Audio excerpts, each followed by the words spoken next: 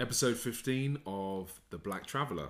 Today, we've got lots to cover. What's been happening this week, right? We're going to talk about, have a bit of a news roundup, essentially, but talk about unconscious bias as well. Yeah. But we're going to be talking about some of the incidents that have been in the news this week, particularly in London and in the UK. Definitely incidents as well. Yeah, very interesting stuff. A little bizarre, some things. Yeah, but we're going to get into it, yeah? Let's get into this. Okay. Let's start with bananas in Bromley, shall we? Bananas in Bromley. It sounds ridiculous. It does. It is ridiculous. It's just astounding. And this is the Black Traveller podcast, so you know it involves some form of racism, right? Exactly. Unfortunately. Yeah. So there's this guy. Yeah. Mark Darcy Smith. Okay. Young black man. Yeah. Londoner of some sorts. Yeah. Decides to go out for a drink with a friend of his. Right. In a local pub in Bromley, which is South London. Mm-hmm. Yeah. And it's this pub that he's been going to for a good while, Wetherspoon's Pub, which is a pub chain. Goes in, he's having a drink with a friend, having a good time, and then a banana shows up. Right, okay. Gets delivered to him on a plate by a member of staff from the pub. And it transpires that Wetherspoons have this app within their pubs where people can order food. I see. And they can order the food and get it, obviously... delivered to a table, but somebody within the pub has decided that they're going to order a banana and then anonymously send it to this black man. Wow. How sad do you need to be? You've got nothing better to do on your night out. You've seriously got nothing better to do than to see a man and think, well, I'll tell you what, I'm going to get on the app. Yeah. I'm going to order a banana. I'm going to send it to him. Just the thought process. You know, what has to be going through your mind to think that that's acceptable. Yeah. And some, like, whoever played that, they perceive it to be a prank, but it's a hate crime. It's a hate crime, absolutely. Without question. Yeah. And they probably thought, this is quite funny, and it's not a joke at all. It's not a joke. It's a very serious incident. Yeah. See, I have difficulty even understand. You know, you've rounded up there possibly what was going through their minds. Yeah, it could be worse though. It could be worse, but I can't even begin to think how you can end up doing that. You know, what can be going through your mind to lead you to a position where you might end up doing that. Right. You know, yeah, but like you said, maybe they thought it was just some sort of prank. Yeah. But yeah, absolutely unbelievable. So the poor guy, he was on the TV doing some interviews with the press. Right. Said there was a mixture for him, a mixture of emotions between just being afraid, being shocked, angry, just being completely surprised. Just you know, he took it up with the staff in the pub. Yeah. And the reaction and the response wasn't great, and the response since from Wetherspoon hasn't been great. Wow. They say, well, we can't do anything about people who order stuff on our app. You know, people order things, and there's nothing that we can do about it, which isn't. I don't think. I know you agree with me. Isn't an adequate response from an organisation. They should be making sure that this, as far as possible, this sort of thing can't happen. Yeah, and it changes everything. About your feeling of safety, doesn't it? Of course it does. Because, you know, you're living with, arguably he's living quite close to this community or within this community, and he's just going out to have a good time, an innocent good time with a few friends. And to then experience this racism and it not really be recognised. Yeah, exactly. That is, that's just totally unfair. Yeah, I think you're right. It's totally unfair. It's one of those situations, actually, where you look at it and I think to myself, you know, often on the Black Traveller podcast, we're saying, we're looking at something and we're saying, well, is it racism or isn't it? You know, sometimes there's there's a reasonable, legitimate explanation for these things. Yeah. But I've racked my brains, Frank. I can't think of any explanation that, you know, it's not that the banana didn't go to the wrong table. Right, exactly. You know, it wasn't... And he did ask, in fact, I think, just looking at the article, he did say, is this the right table? Is this for me? Yeah. And they said, well, yes, it's been ordered specifically for your table. Yeah, so it's just racism. It's just outwards racism, and you made a point to me just a second ago off the podcast, which was, you know, some of the media outlets out there have portrayed it as a bit of a joke. Yeah, I think so. It's very subtly so, though. Yeah. So they've, you know, on some newspapers or some newspaper websites, this guy's saw the interview with him on the TV. He's a real nice guy, you know, jovial guy. You know, he's critical in some ways of Wetherspoon's response, but his approach is, this is very sad that this has happened. Why can't we just all be a bit nicer to each other? And he's just a nice guy. Yeah. So there's a picture of him just smiling and laughing that he looks like they probably pulled from social media. Facebook or Instagram, right. And right next to him, there's a picture of the banana. Right, with a receipt. So it's him smiling and laughing and a banana. Yeah. And it just makes the whole thing just trivialises it. Makes it all look as though it's just a big laugh. And that's a privilege to be able to joke about racism. Yeah, absolutely. It was one it's no big deal. Yeah. We categorically do not have that privilege whatsoever, because that's our lived experience that we've gone through, certainly over our lifetime, of experienced racism in some particular way. And we can't just make a joke at it. We can't just listen to a concern and debunk it entirely. Yeah. We have to accept that this is someone's reality, and there's no compromise on that reality. And I think that's something that lots of institutions and organisations are struggling with. And actually, we're going to talk about unconscious bias in a little bit more detail. So go on, Frank. So no, I was just going to say, I think there is people don't like to be called out, especially in matters involving kind of race and ethnicity. But we have to be able to learn and have the uncomfortable conversations, and we have to acknowledge that people's lived experience sometimes is not that great. Absolutely. And I think there is something there, don't you think, that about organisations not bearing in mind, or not really thinking through the fact that this sort of thing potentially might happen, not thinking about what their response might be when it does happen, not really understanding the impact that something like this does have. And so I've got a feeling that over the next few days, Wetherspoon's response is going to change a little bit. Yeah. The more that the more that this blows up, I can see them, maybe getting together and thinking, actually, well, we need to respond in a different way. But it's so common that organisations just seem to be wrong-footed by this. Yeah. Something blows up and suddenly, well, it's nothing to do with us. We can't do anything about that. Right.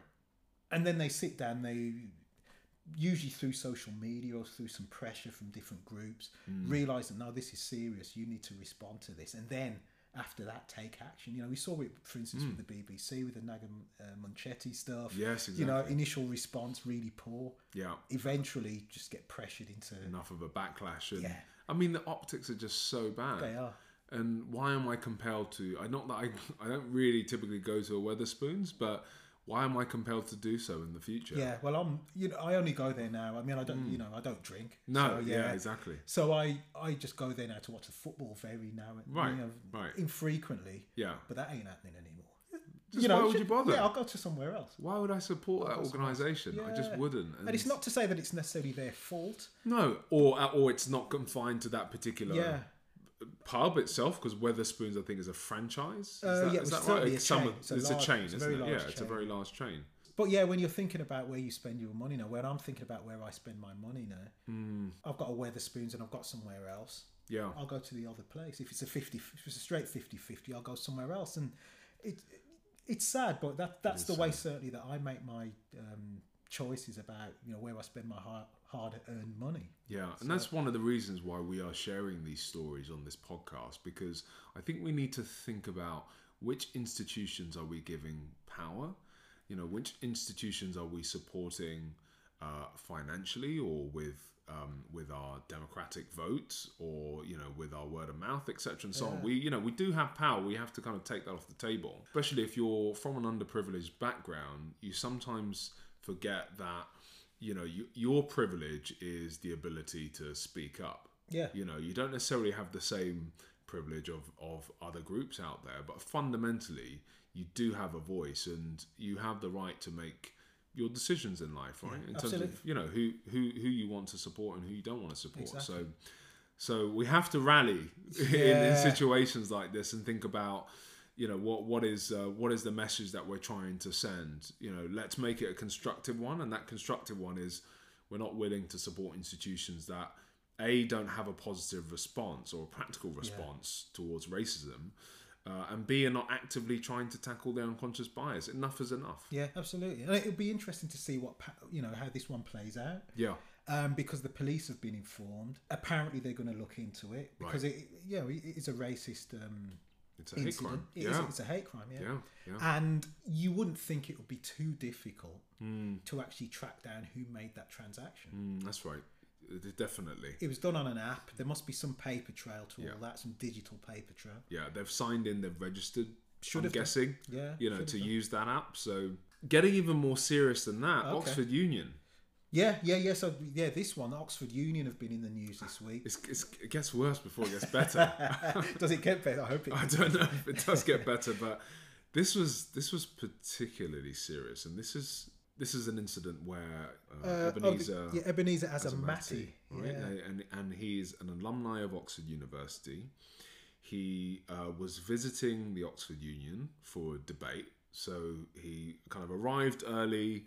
I think he'd put one of his books on a seat, on an accessible seat near the entrance. Went off to have dinner, came back and was told that he wasn't allowed back in. Decided that he was going to kind of try and take his seat anyway, and that was the point where a couple of the staff members of the Oxford Union were interrogating him, and then he went through a terrible incident where they really literally dragged him out. They dragged him out by his feet or by his heels. Ankles. Yeah. Oh, you forgot to mention he's blind. And he's blind. I don't think you mentioned that. He's blind. Yeah, no, I did not mention that. Yeah. And I mean, firstly, how can you treat someone like that? I know, it's unbelievable, isn't it? It doesn't matter who that individual is. No one should be subjected to that kind of prejudice. Is what I would call it, right? And he was initially the response as well. Oxford Union was sort of defending it a little bit. Yeah. Essentially painting him as being in the wrong. That's right. I think there were some suggestions. I think, if I'm correct, that he'd assaulted somebody or that he'd done something. They quickly changed tack. Well, within a couple of days they changed tack. That's right, yeah. Realised this guy's completely innocent. And the president of Oxford Union's actually resigned. Right? And I think the two kind of security guards in question apparently have also resigned as well. Yeah.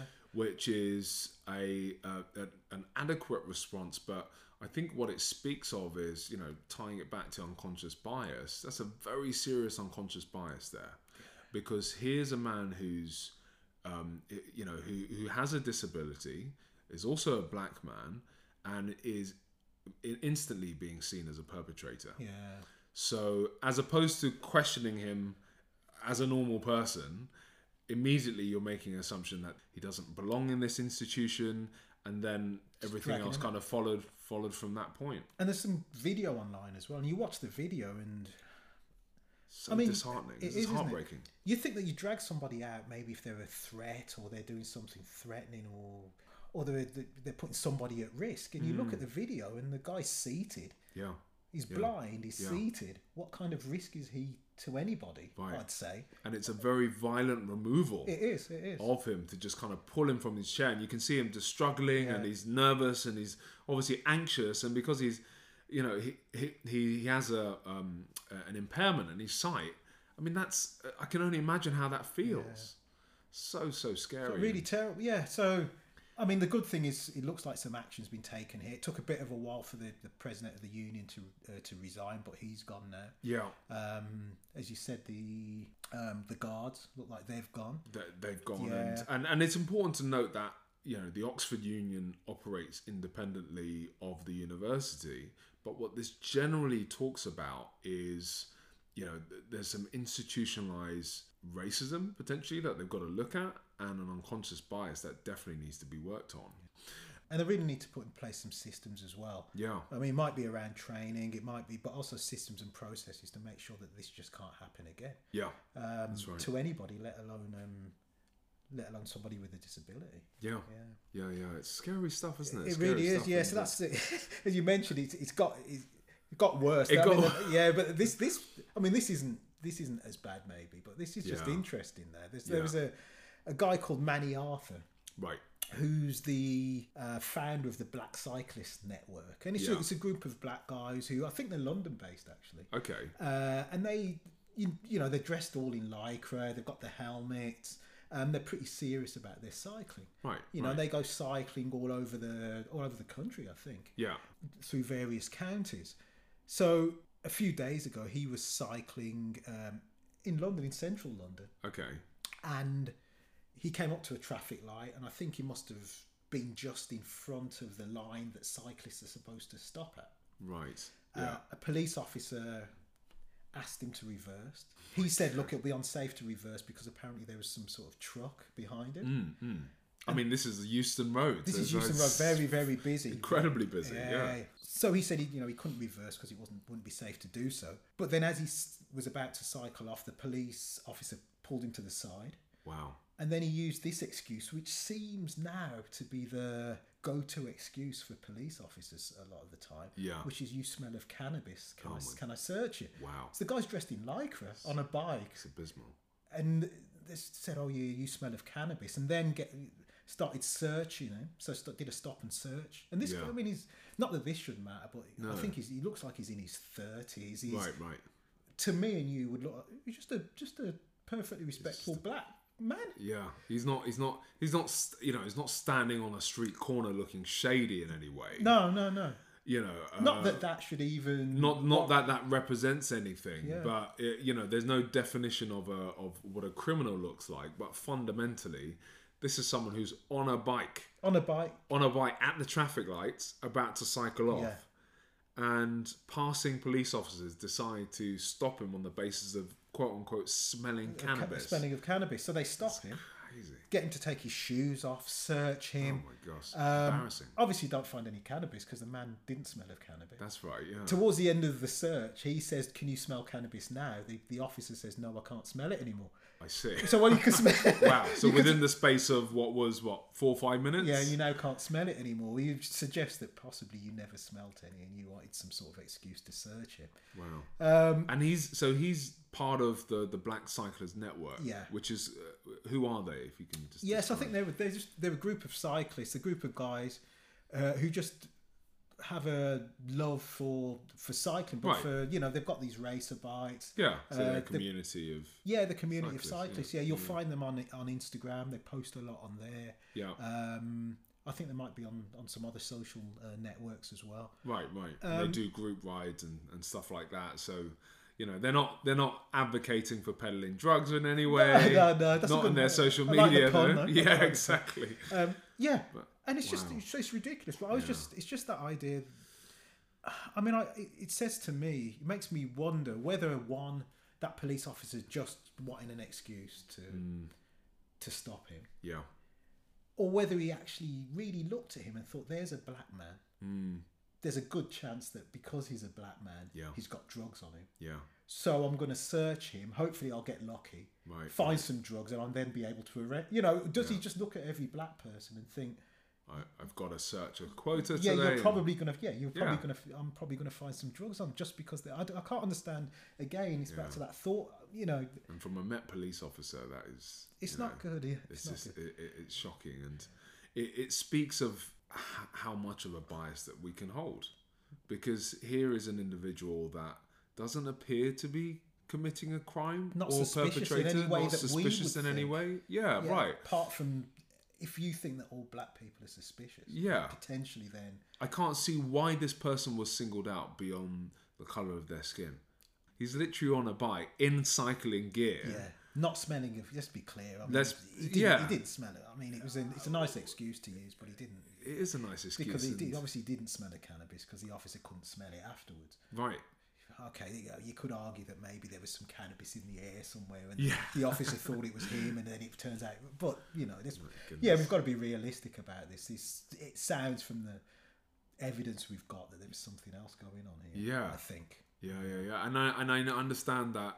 The police in London have got, they've gone through a long history of having a bias towards black communities, BAME communities in London. And, a lot has changed since the 90s, but there's still clearly a lot of work that needs to be done. I think you're right. Yeah, and they've got we always say that they've got a difficult job to do. But I don't think they make it any easier by picking on people who are clearly innocent, going about their daily business. Yeah. And that's the question that I think many companies right now are suffering from exactly the same problem, where you have individuals within any organization that clearly do have a bias, and it's being able to up your awareness of what that bias is and recognize that it's there. We can't just skim over it. No. Any and every group can harbor an unconscious bias, or even unconscious bias for that matter. And we have to do something about it. Like, why are we not focusing on being kind, right, and building our empathy? Yeah. Why is that not a central focus? It's kind of beyond me sometimes. It's just, not to say I'm not, I'm not the best person on the planet. I'm not pretty nice, I'm a pretty nice person. However, I just, I cannot understand why we just allow these things to harbour. Yeah. And a bit of unconscious bias training is not going to solve this and create structural change that we need to see. But these biases are deep, aren't they? They're deep-seated. They're things that we grow up with. Yeah. We get presented with representations of different groups, people with certain characteristics, and we build up these understandings of, what is it to be a black person? And we build these up when we're children, and from the representations that we receive through the media and through our day-to-day life as well. Yeah. So, and it's hard to, on that point in terms of representation, that is something that the black and BAME community has really suffered from globally. Yeah. We haven't seen figures that represent us, and we touched on that on the previous podcast. And I think now that has had, has created a real change in our society, where those with more privilege are retaining that privilege. They're really scared to give away a bit of their equity. They don't believe the table's large enough. Yeah, and we spoke about this either in the last episode or the one before as well, didn't we? About some of our personal experiences of, being in meetings, going into buildings, being viewed a certain way, being profiled. Yeah, absolutely, being profiled. And it's, I mentioned that one where I was in that meeting and the person was obviously very, very, very surprised to see a black man. And, the guy couldn't look at me through the whole meeting. And these are things that you've got to work on, and I think it's being able to actively think about it and do something about it. Like, do you actually care about what does it mean to be a good human in our society these days? I would say it starts from removing any bias you have. Or at least reflecting on it, noticing it. Yeah, but even reflecting on it is a privilege, isn't it? Because you think to yourself, well, how long is that? Like, we have to start there, because that period of reflection may take several weeks, it may take several months, but then it's also trying to practically do something about it in terms of, admittedly, I don't understand every single disability that kind of is out there right now. I need to do some work on that. I need to really understand that, because if I'm confronted with a situation where I've got to communicate or talk to someone about their disability, I want to be able to do it in the right kind of way. So when we extend that to, let's say, race and ethnicity, I think there are so many people that suffer from a bias towards certain ethnic groups, unconscious or conscious. And when you're working in the public sector, in public service, like a police officer, you really need to be very mindful of the way that you interact with the public. Absolutely. And the way that you treat them, and of the biases that you hold. Community you serve. Yeah, absolutely. And that should happen on an institutional level. And I'm not sure whether it has. You've done a little bit of work with the police, have you? You've had some. I mean, I've done a talk at one of the kind of the transport police arms, and spoken to a number of individuals there, and you realise how complex it is. To tackle unconscious bias amongst a huge police force, because there's so many different individuals, and we're based in London, and some of these policies can be very London centric and don't necessarily serve people across the country. And also this idea of diversity is very complex. It's not just race and ethnicity, it's lots of different other things, right? Social and economic status, gender, sexuality, etc. So I think it's understanding that we have to talk about race, because let's say the black experience is vastly different or black or BAME, is vastly different to many other groups out there.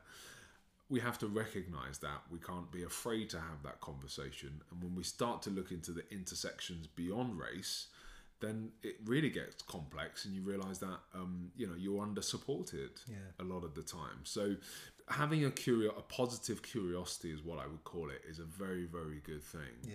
Because it allows safe spaces to have these conversations. And I think that's where it starts. I think that's the first thing you need to do, to recognise, to reflect, to your point, Nigel, to reflect that you have a bias. Yeah, and and some of these biases are, from an evolutionary point of view, some of these biases about, people potentially feeling more comfortable with people who look like them, or people who they see as part of their group.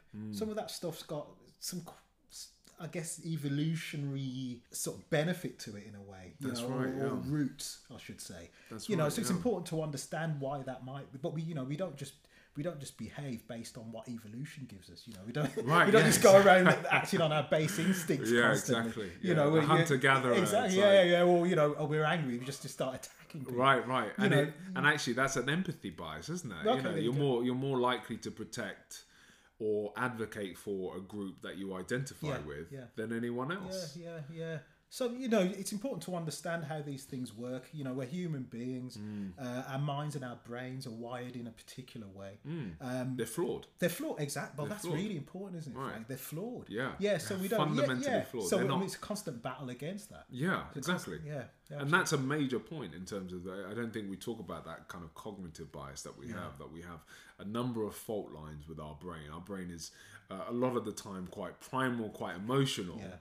And it essentially governs who we are. Yeah. So we have to, as you say, to that point of battling against that, we have to battle against that, right? We've got to be in the right kind of state of self-awareness to recognise that we have a bias, our emotions are pulling us in a particular direction, or our first reaction isn't necessarily what we actually believe, and all this kind of stuff. We've got all these cognitive errors that we're constantly making, thinking errors. We've got to, and we've got to be aware of them. And hopefully, if you're the sort of person who's interested in self-improvement in the broadest sense, exactly. just in just developing as a human being, then I think that's part of that, is recognising that and challenging ourselves as well. Yeah. Well, we sound like humanitarians, don't we? We honestly do. It's sort of self-development gurus or something like that. I don't know.